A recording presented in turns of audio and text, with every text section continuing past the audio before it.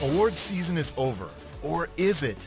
Hey everyone, Adam Holtz here, your host for the Plugged In Show.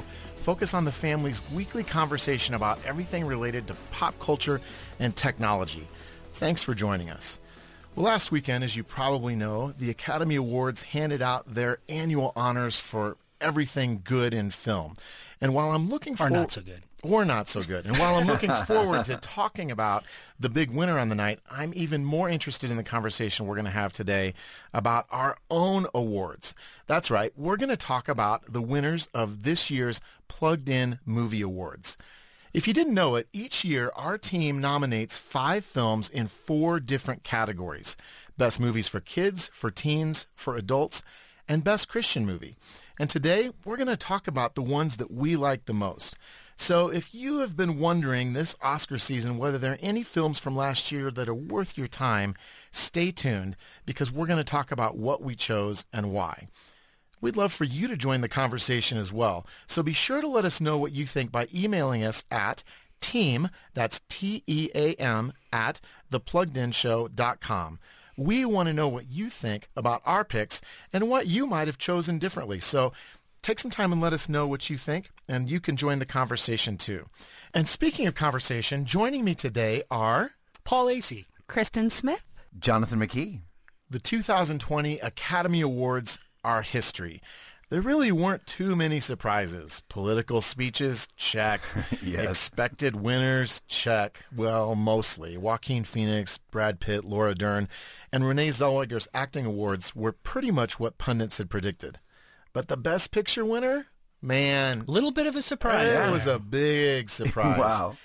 It was a little movie called Parasite, and it's sort of a horror, comedy, thriller mashup that doesn't know exactly what it wants to be, and critics loved it so much that they named it Best Picture. So we're going to talk about that to kick things off today. What did you think of that choice? Paul, let's start with you since you were the one who reviewed it for us. Yeah, Parasite was a very interesting movie. It's a South Korean movie, as I think you mentioned. Subtitled. It has a lot of stuff going on. It's a very complex movie in a way where it is, as you say, drama, horror, thriller, comedy, has a lot of a subtext of some social issues that are in the news, and so there was just a lot going on, and in terms of a film construction, you can see why it became such a beloved film for critics. It wasn't my favorite film on the docket. I got to be honest with you. I thought it was. I thought you really liked it. I did like it. As a movie, I thought it was really good. Yeah. But I like to have an emotional attachment to movies, I think. and although I really appreciated what Parasite did, it is a hard R movie. It has a lot of content issues. That is something we really need to be aware of. As far as a movie goes, it was well constructed. It was well acted. It had some interesting points to make. But I like to feel that pull of the heart, you know? It seems like kind of a cerebral movie. Yeah, it was. And that's not to say that it didn't have its moments where it pulled you in, but my heart was it had kind of gone into some of these other nominations. Jonathan, did you see it? Yeah, I did. And you know, the thing for me is, I like Paul, it was messy. It was weird. It lacked likable characters. But I understand the draw. It's one of those movies where days later you're still thinking about it because it had a lot to say about social status. And I thought it was kind of almost, it really poked at some issues that maybe needed to be poked at. I think the thing was, even if critics liked it and thought it was a great film, I thought it was a great film. I mean, think of what you're comparing it to. I mean, 1917, there's some great options this year. And I mean, sure, it was a good film, but Best Picture? Well, and I think that's one of the things. It's a really interesting contrast for me to see 1917, which a lot of people thought was going to win, compared to Parasite, because they feel like polar opposite of movies in a way. You have Parasite that has such a complex story structure. 1917 is this sprawling epic, but has a very intimate story at its heart. Parasite, you don't necessarily know who you're rooting for throughout the entire movie, and I think that your allegiance allegiances sort of switch as the movie goes on. In 1917, you have two heroes that you follow, as long as you can through this one camera epic. And it just made for, in my view, kind of a delightful contrast of movies.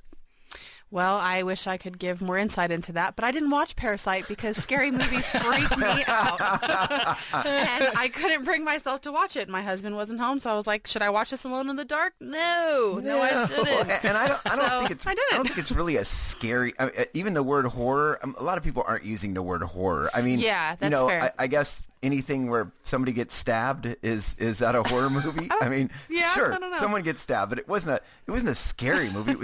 It was dark and weird. Yeah. Yeah. Well, I was shocked that it won. I think going into it, especially after the Golden Globes, the buzz was with 1917 and, of course, with Quentin Tarantino. Once Upon a Time in Hollywood. Yeah, exactly. I think that it seemed like it was going to be Tarantino's year, and I wonder, and this is mere speculation, there was a ton of blowback on the Oscars this year about who got nominated and the lack of female directors, the lack of directors of color, and I wondered how much that played into this choice, and I don't want to wonder too much about it, but I think as I took a step back and thought about it, that could have certainly been in play in terms of why this sort of surprising outlier was the one that won this award this year. Yeah, I mean, it could also be that people like movies that kind of keep them thinking for a couple days. I mean, there are a lot of films like Now, I don't mean exactly like 1917, but it's a war film. We've seen a war film before, and this was certainly done well. But maybe it was just the fact that it was an outlier. Some people really like outliers. No, and I think that there's probably a little bit of truth in both of those. I think that I don't think that the Oscar votes close very early. So I think that some of the blowback that the Oscars had been experiencing, I'm sure that was sort of in the air. And so you do think that maybe it could have had an impact. At the same time, I can understand why people would have gravitated toward Parasite. I think in some ways it feels... Even though it's a South Korean film, the director has been deeply influenced by some of the greatest directors that Hollywood has produced. He called out Martin Scorsese in his acceptance speech, and it feels like it has that sort of very atypical construction, but it still feels like it's of a piece of some of those classic directed movies, Yeah, I think that's exactly right, Paul. And I think that serves as a really great springboard to talk about the things that we chose for the Plugged In Movie Awards this year. Every year we review somewhere in the neighborhood of 150 to 200 movies. And that's it? Actually feels like a lot more. And Paul feels like he does them all. I do them all. That was last week. Okay.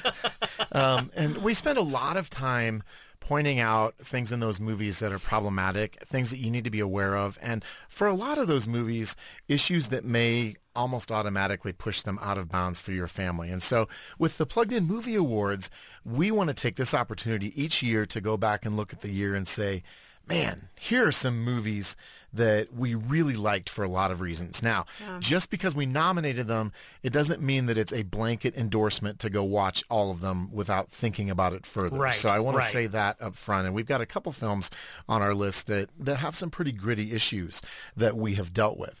But we feel like on balance, these are movies that have redemptive themes that are really worth your time and your consideration in each of the four categories that we have emphasized here. So I want to talk about our selection process with our team here. How would you describe the way we go about picking films for nomination and then picking the winner ultimately? Oh, man. It's so fun. It's fun. Yeah. We all sit in the conference room.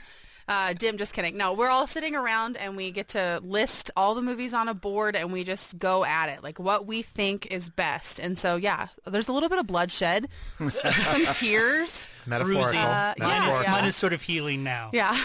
At some point we come to a conclusion. No, but a lot of times we talk about, like you said, the redemptive themes and what we saw that we thought would stand out for our audience particularly, because there's so many good things, I think, in a lot of these movies that might not reach every family. Yeah, Jonathan, I wish you could have been there. I think that one of the things that I love about these meetings, these are my favorite meetings that we have all year. And Paul to be normally honest doesn't with use you. favorite in meeting. Wow. Just Yeah, no, no. no. I just want to I'm be not really a big clear meeting about that. person, but you know that I love talking and talking deeply about a lot of these movies. That is not evident at all.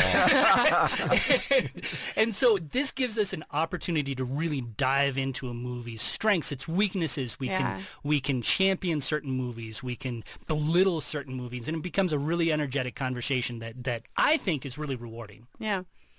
You know, those are all really great thoughts, and I want to just, at this point, jump in. So here's how we're going to do this. I'm going to have each of us take a category and read the nominees in that category, and then we'll open the envelope, so to speak, to reveal each category's winner and talk about why we ultimately chose that film over the other ones that were in that category. So, Kristen, why don't you kick us off with Best Movies for Kids? Sure. Okay. Well, we had a couple of selections. There was Abominable, Aladdin, How to Train Your Dragon, The Hidden World, Klaus, and Toy Story 4.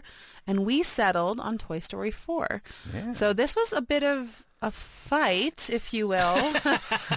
There were some heated conversations about this one because I think everyone kind of assumed Toy Story 4 would take the win. Right. And it did for us for a lot of reasons. But which is why I didn't vote for it. Yeah. But there were also a lot of other really good, like a lot of really solid messages in a lot of these other movies. But I think in the end, we thought Toy Story 4 had that fun feel, and it had a lot of really solid messages that we thought would resonate with a lot of people. So since I wasn't in the room, I'm so jealous. I just gotta hear, was Aladdin in the running, man? Because I loved Aladdin. I thought it was, well, I personally thought it was okay. I'm like a huge classic Disney fan. Got to go with the original cartoons, man. Yeah, man. I don't know. Some of these remakes I'm not loving, but yeah.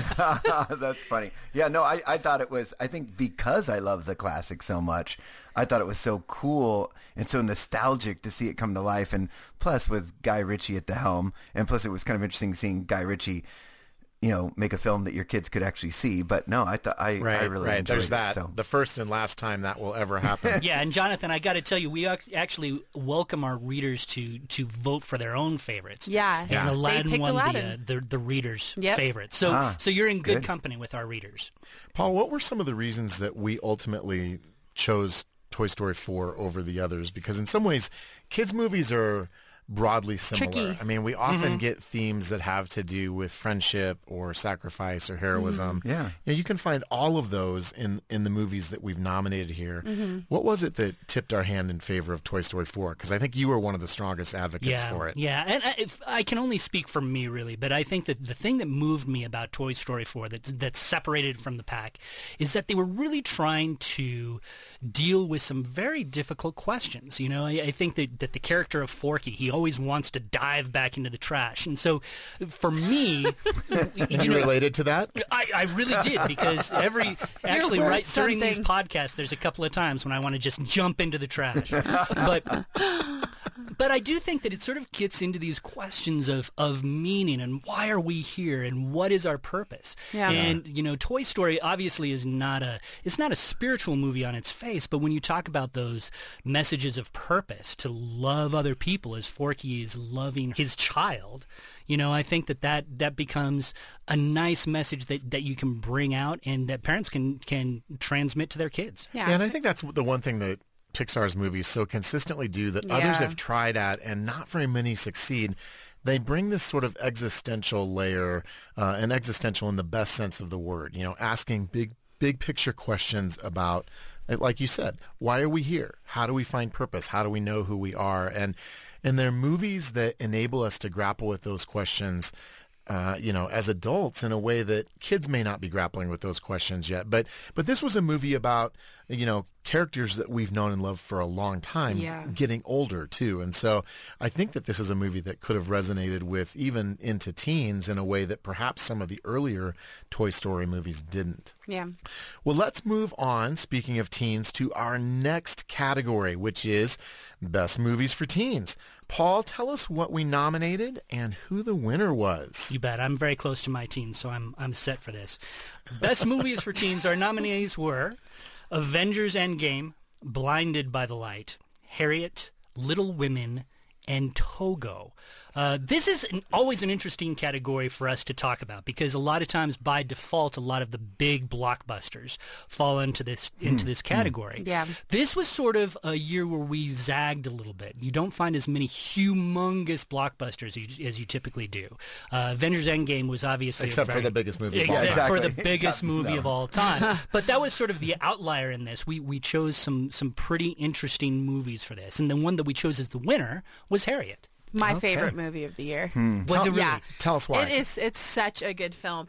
And I think before I went in, I've obviously read a lot about Harriet Tubman, and you learn about her in school. And then when you sit down to see this amazing film, I walked out of there wanting to be her.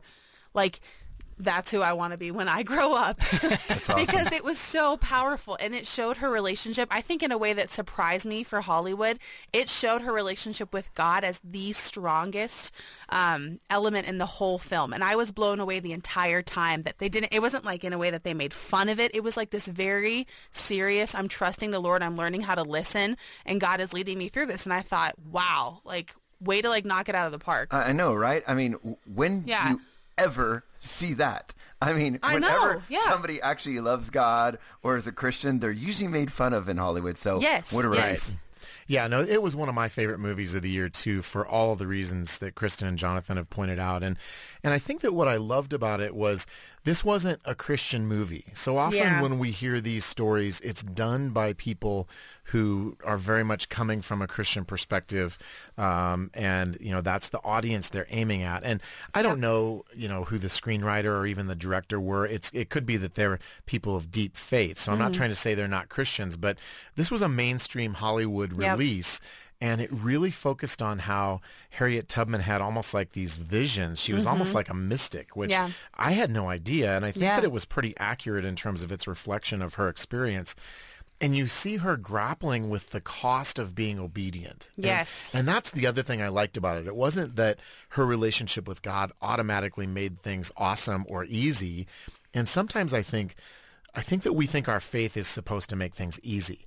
Harriet Tubman's faith actually made her life really hard. Yeah. And there was an enormous cost in what she felt God was calling her to do. But we see her be obedient to that, and we see God's blessing on her life. And man, it was really a remarkable story, I thought. And I think what I really enjoyed, too, is I watched 12 Years a Slave, which was unbelievable. I mean, that's such a good movie, but it is. It's a hard movie to watch. And this, I mean, honestly, historically, I'm sure, like, they could have taken this a whole different direction, but I think that they solidly landed on something that could reach a little like more audiences without it being so difficult to watch. I want to say one more thing before we move on to the next category about Harriet. You might not think of this automatically as a movie for teens. And the reason we put it in this category as opposed to maybe the adult category is this is a movie that I think teens especially could relate to in terms of some of the struggles that she faces and some of the decisions she has to make. And I think that we live in a time where we don't think about history very much. And so this was a movie that's deeply rooted in an important part of our history, and there's real value there as well. Well, I want to move on to our next category, and Jonathan is going to read our list of nominees here and give us the winner in Best Movies for Adults. Jonathan? Oh, man, I tell you, and when I looked at this list, I was like, here is where all the, I mean, these nominees, I mean, look at them, 1917, A Beautiful Day in the Neighborhood, The Farewell, A Hidden Life, which is, of course, Terrence Malick. So, Paul, I'm sure we're going to talk about that. And Just Mercy. And our winner is A Beautiful Day in the Neighborhood. And, man, talk about a tough choice.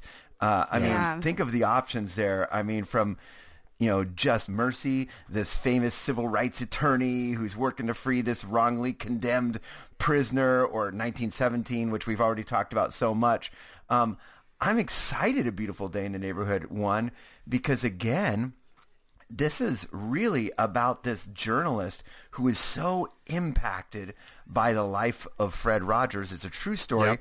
And let's be honest, this was because Fred Rogers lived the life of Christ, man, and his love just showed through. Yeah. So here again, we've got another movie where Christ's love just absolutely shows through. And man, it was tough because this choice, I mean, you think about it, there were some great choices here other than the Terrence Malick one, and so because that one's a real sleeper. But I mean, honestly, this was a tough choice to make. So I'm really glad that A Beautiful Day in the Neighborhood won in the best grown-up category. Yeah, no, this is always one of my very, very favorite categories to debate because we have some very passionate feelings on all of these movies. Just a few.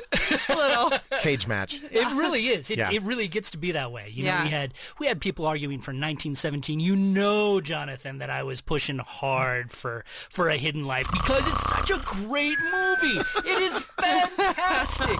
Jonathan, I am gonna put you in a seat and force you. I'm gonna do like the Clockwork Orange thing, prop your eyelids open so you can watch. Wow, things just took a dark We're gonna move on. I think I'm gonna grab.